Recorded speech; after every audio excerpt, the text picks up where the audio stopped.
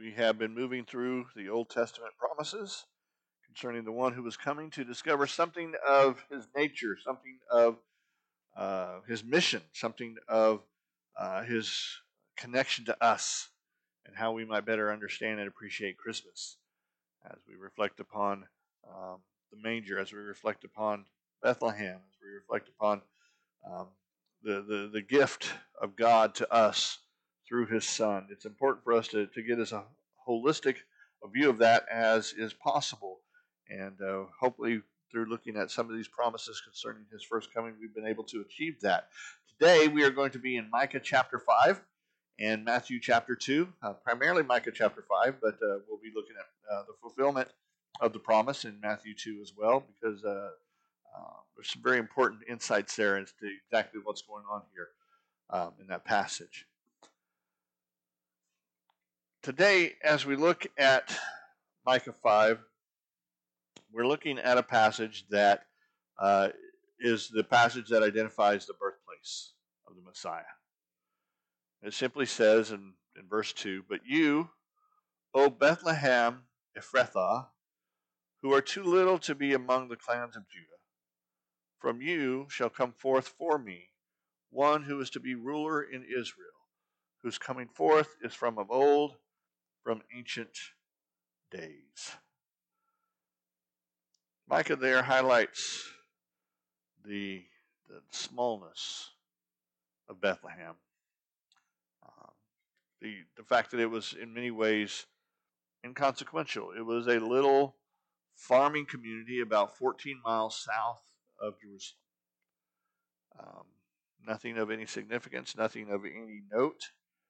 And that's a part of what Micah is getting at as he talks about the coming of the Messiah. Micah is a contemporary of Isaiah. They both ministered and served at the same time. Isaiah seems to have focused more on the royal court, the nobility, and such in his sermons. Micah, being a farm boy himself, seems to have focused more on the commoner, the people out in the streets. But both of them are preaching the same message, essentially, in Jerusalem at the same time. And so the message we heard last week from Isaiah chapter 7, with the judgment that's coming in because of Ahaz's faithlessness, is something that Micah would have picked up on, and Micah would have furthered in terms of his focus. And Micah is much more, for lack of a better way of putting this, he's much more judgmental of Jerusalem than Isaiah. He's much more, God's judgment is upon the people because of their faithlessness, because of their lack of commitment. And God's judgment is upon the king because of his lack of trust and confidence in God. And so it's not surprising then that Micah, as he proclaims and as he preaches here the coming of the Messiah, the one who would come, he moves the focus from Jerusalem to Bethlehem, from the hub of Israel's work and worship and royalty and commitments and all of that, to this little out-of-the-way place, highlighting, as we noted last week, God's judgment, but also God's grace, as we'll see. Because what we're going to discover as we look at Bethlehem as the place, the location, is that Jesus is in many ways a hidden treasure. Have you ever seen or heard those stories of people who come across something that was actually worth a lot? There was a show, I don't know if it's still on or not, there was a show that was on PBS for a while. It was Antique Roadshow. You don't remember that show? Where these people would bring these old things to these experts, and they'd look at it and they'd say, well, actually, what you have here is a 15th century da-da-da-da, and it's worth $10 billion. And it was all very exciting. One of the stories that really stands out for me is a painting. This painting. Now, when I look at that painting, I'll be honest, I don't get all that excited. Okay, but a few years ago, a woman named Elizabeth Gibson was walking down the street in New York City, and she saw this painting next to a trash can. It was just leaning up there, And she thought, that would look nice in my living room. I'm going to go ahead. They've thrown it away. They don't care about it. They're not interested in it. I'm going to take that home. She took it home, and through a series of events of it there in her home, she came to discover that it was actually the work of a painter named Rufino Tamayo, and it was worth well over $1 million. It had been in the trash, and yet she found value in it in terms of her living room, and then there was even more value in that given its famous origin. When I think of the manger, when I think of the situation, the circumstances surrounding Christ's coming, I think of Bethlehem. Like I said, a little out of the way, nothing village. It wasn't even, what does Micah say about it here? You're too little to even be counted in the clan. When it comes time to count the clans of Judah, when it comes time to collect who the leaders are, okay, we're not even going to include you, Bethlehem, in that collection. You don't even get to get a representation in the clan meetings. That's how small you are. That's how inconsequential you are. That's how overlooked you are. You are, from village standing, little more than trash. You're just a place, a byway. If we were thinking in terms of Texas, this is a town that doesn't even have a Dairy Queen. Okay? Doesn't even have a stoplight.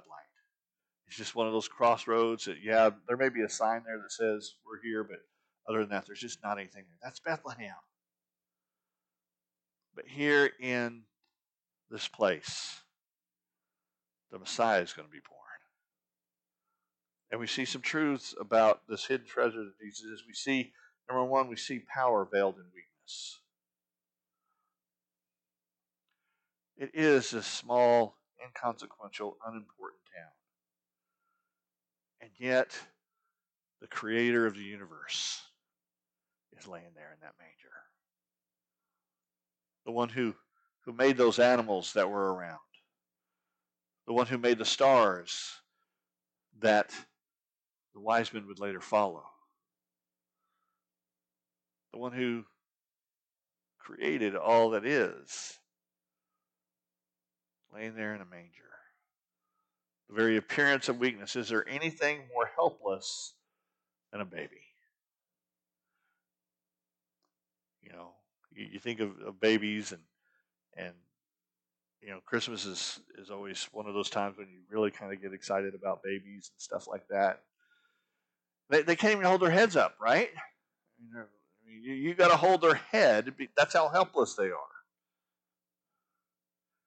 That was Jesus. He had to have his head supported by his mom, his dad, as they held him. He had to have his diaper changed. Ever think about that? The creator of the universe getting his diaper changed. But he wasn't just dependent upon them for physical realities.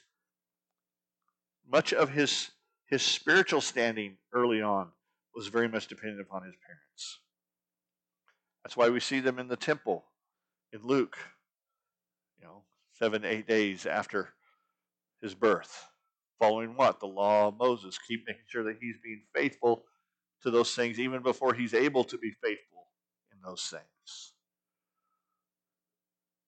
The appearance is that of weakness. The appearance is that of helplessness. And yet the reality is that he is the creator. He is the Savior. He's already been introduced. He's already been identified as the one who will save his people from their sins. He's already been identified as the one who will lead us out of darkness. To those in darkness, a great light has shined.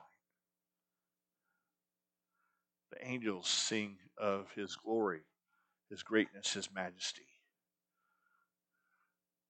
How do you think they connected to this? I often wonder about characters in the stories and how they perceived it.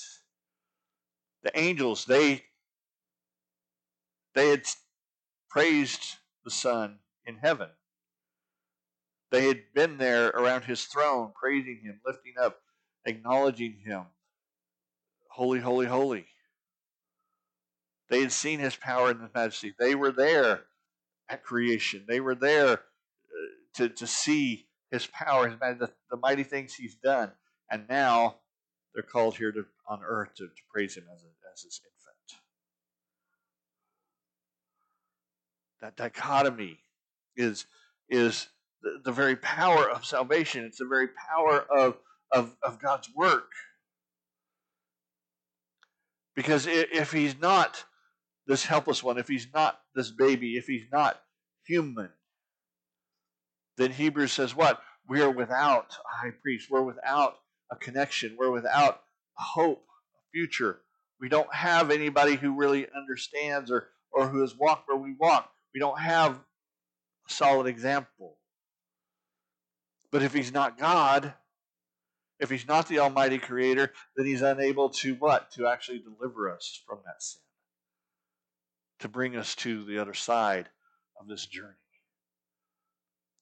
Both his humanity and his divinity are necessary components to the salvation that he offers.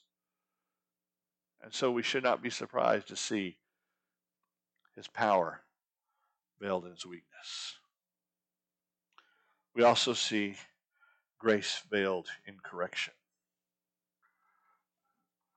We talked last week that a big part of the reason Jesus had to be born in the manger, a big part of the reason Jesus was not born in Jerusalem into royalty and in that sort of circumstance was Ahaz's sin. That Ahaz had failed to trust God, that Ahaz had failed to acknowledge God and to live for God and to walk with God. And because of that, God said, "You're under my judgment. The house of David is under my judgment." And that covenant I made with David and with Solomon has that element that says what? If you're not faithful, if you don't walk in my ways, I'll judge you. And that's exactly what God has done with Ahaz, and he has proclaimed it through Isaiah, and he's now proclaimed it through Micah. It won't be Jerusalem. It won't be the royal palace. It won't be in power that he comes. It'll be in a manger, in a barn, in a place of animals. Let's leave it at that. There's a lot of debate as to exactly where Jesus would have been born, what that would have looked like. Some propose it being a cave, some propose it being a barn, some propose it being a part of a house. There's all sorts of concepts out there. Regardless of which of those three it actually is, it's not a palace.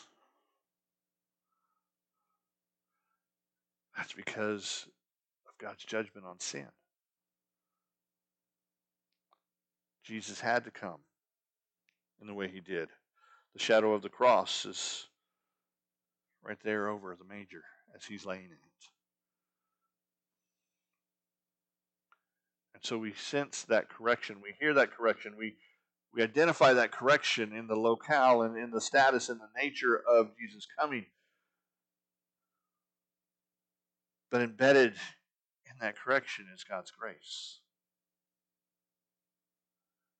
Because God did not mete out his punishment, did not play out his punishment on someone else. He poured it out on himself. That's grace.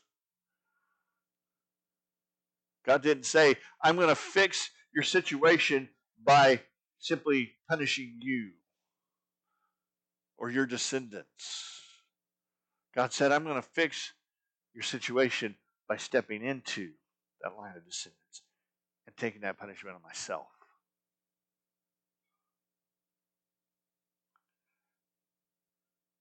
It's the judge standing there and declaring the sentence and then coming down and saying, I'll accept the terms of that sentence. I'll do that on behalf of all the guilty parties here. The manger is grace. It is a picture of God's goodness to us. It is a picture of God's grace to us, doing for us what we could not do for ourselves. It is also the eternity veiled in the temporal.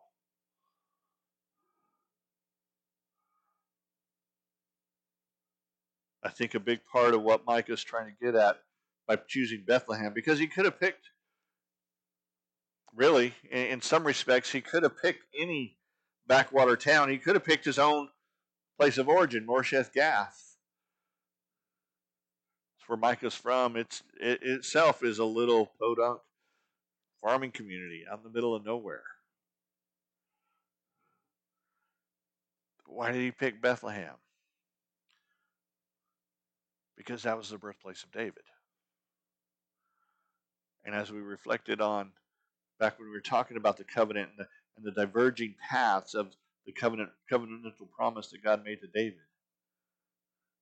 we note that the prophets took special note of that divergence, how the descendants of David had a conditional promise. As long as you obey, you'll sit on the throne. But David himself had an unconditional promise that God was said, there will always be one sitting on your throne. And so the one who's coming couldn't simply be a descendant of David. He had to be a new David. And Jesus is the only one of the descendants of David born in Bethlehem, where David himself was born.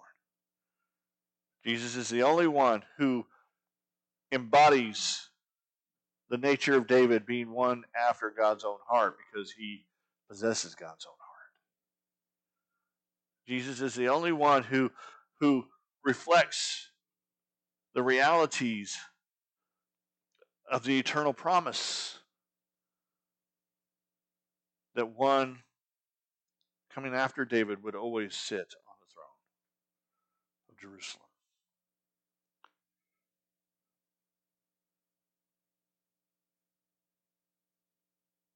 The temporal realities of the kingship were important to Israel. They were important to understanding God's blessing of the nation, to understanding God's blessing of his people. Even though the request for the king had been born out of sin and fear and lack of trust in self, God would use that to point them to who he is. Psalm 2, Psalm 110 point to the glory of God working through the monarchy, the power of the one who would rule. And so we see God stepping into history, stepping into time to mold and to shape things according to his purpose through the monarchy.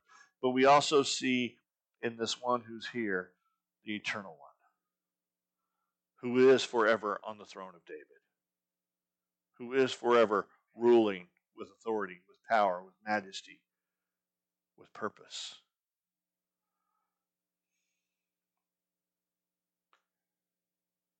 But I also want us to see an unveiling of sorts here. And that is that in this promise and in this fulfillment, we see transformation unveiled by presence. That is, we see that Jesus' presence changes everything. Let's look at the two passages here. Next slide. Is there another slide? Okay. So on the left you have the Micah passage.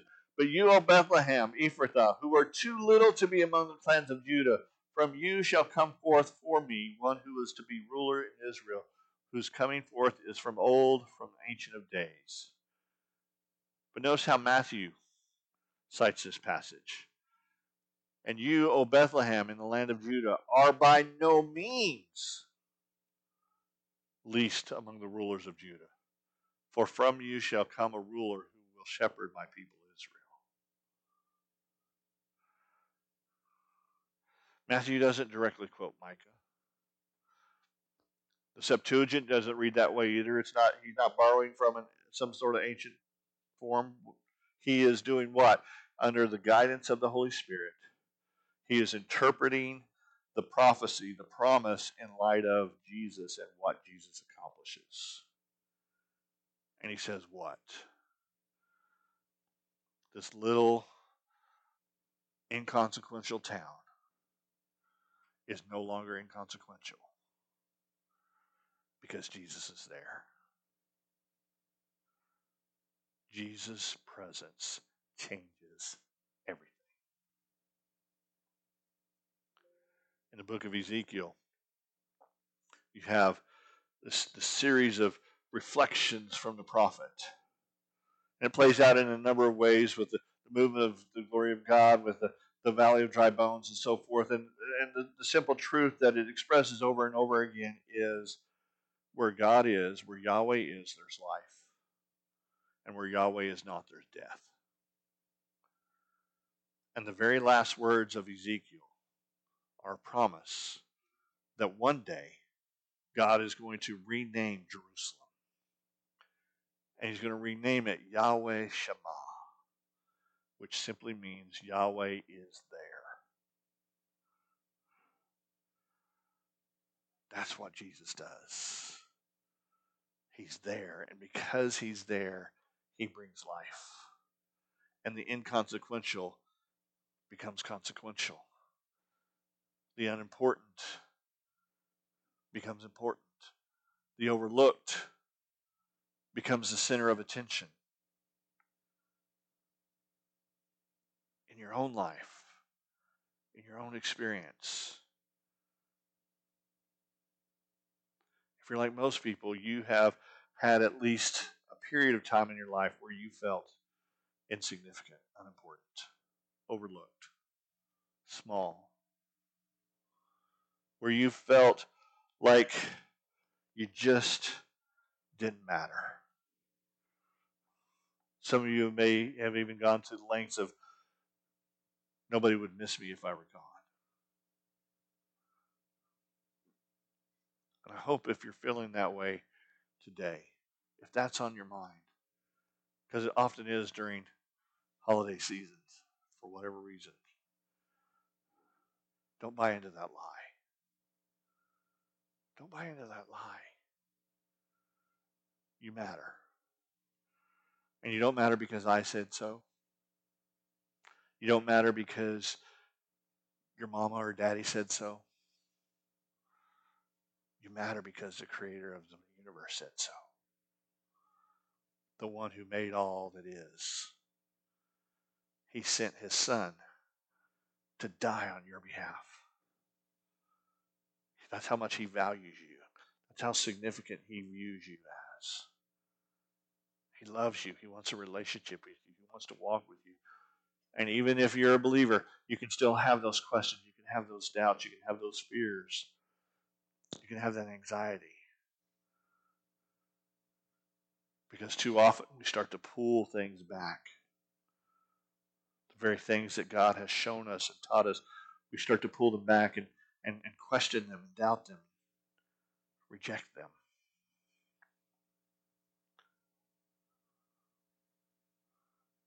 Perhaps my favorite passage of Scripture is in Revelation 21. It's a passage I read at the graveside when I do a funeral. Because it's such a powerful picture. Such a powerful picture of what Christ does, will do. It says, then I saw a new heaven and a new earth. For the first heaven and the first earth had passed away, and the sea was no more. And I saw the holy city, the new Jerusalem, coming down out of heaven from God, prepared like a bride adorned for her husband. And then I heard a loud voice from the throne. Look, behold, God's dwelling is with humanity, and he will, what? Live with them. There's that presence. They will be his peoples. God himself will be with them and will be their God. He will wipe away every tear from their eyes. Death will be no more. Grief, crying, and pain will be no more because the previous things have passed away.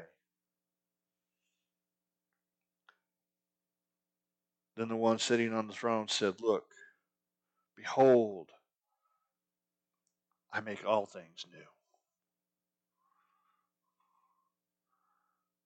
I make all things new.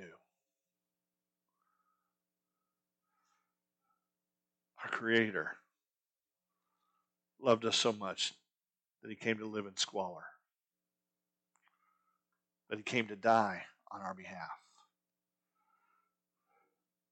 But he didn't just do that and just leave it.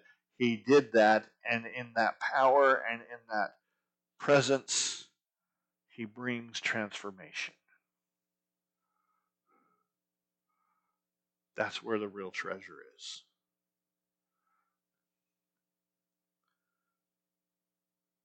That he makes us new. We may have overlooked him when he came the first time, but no one's going to overlook him when he comes the second. Every knee shall bow.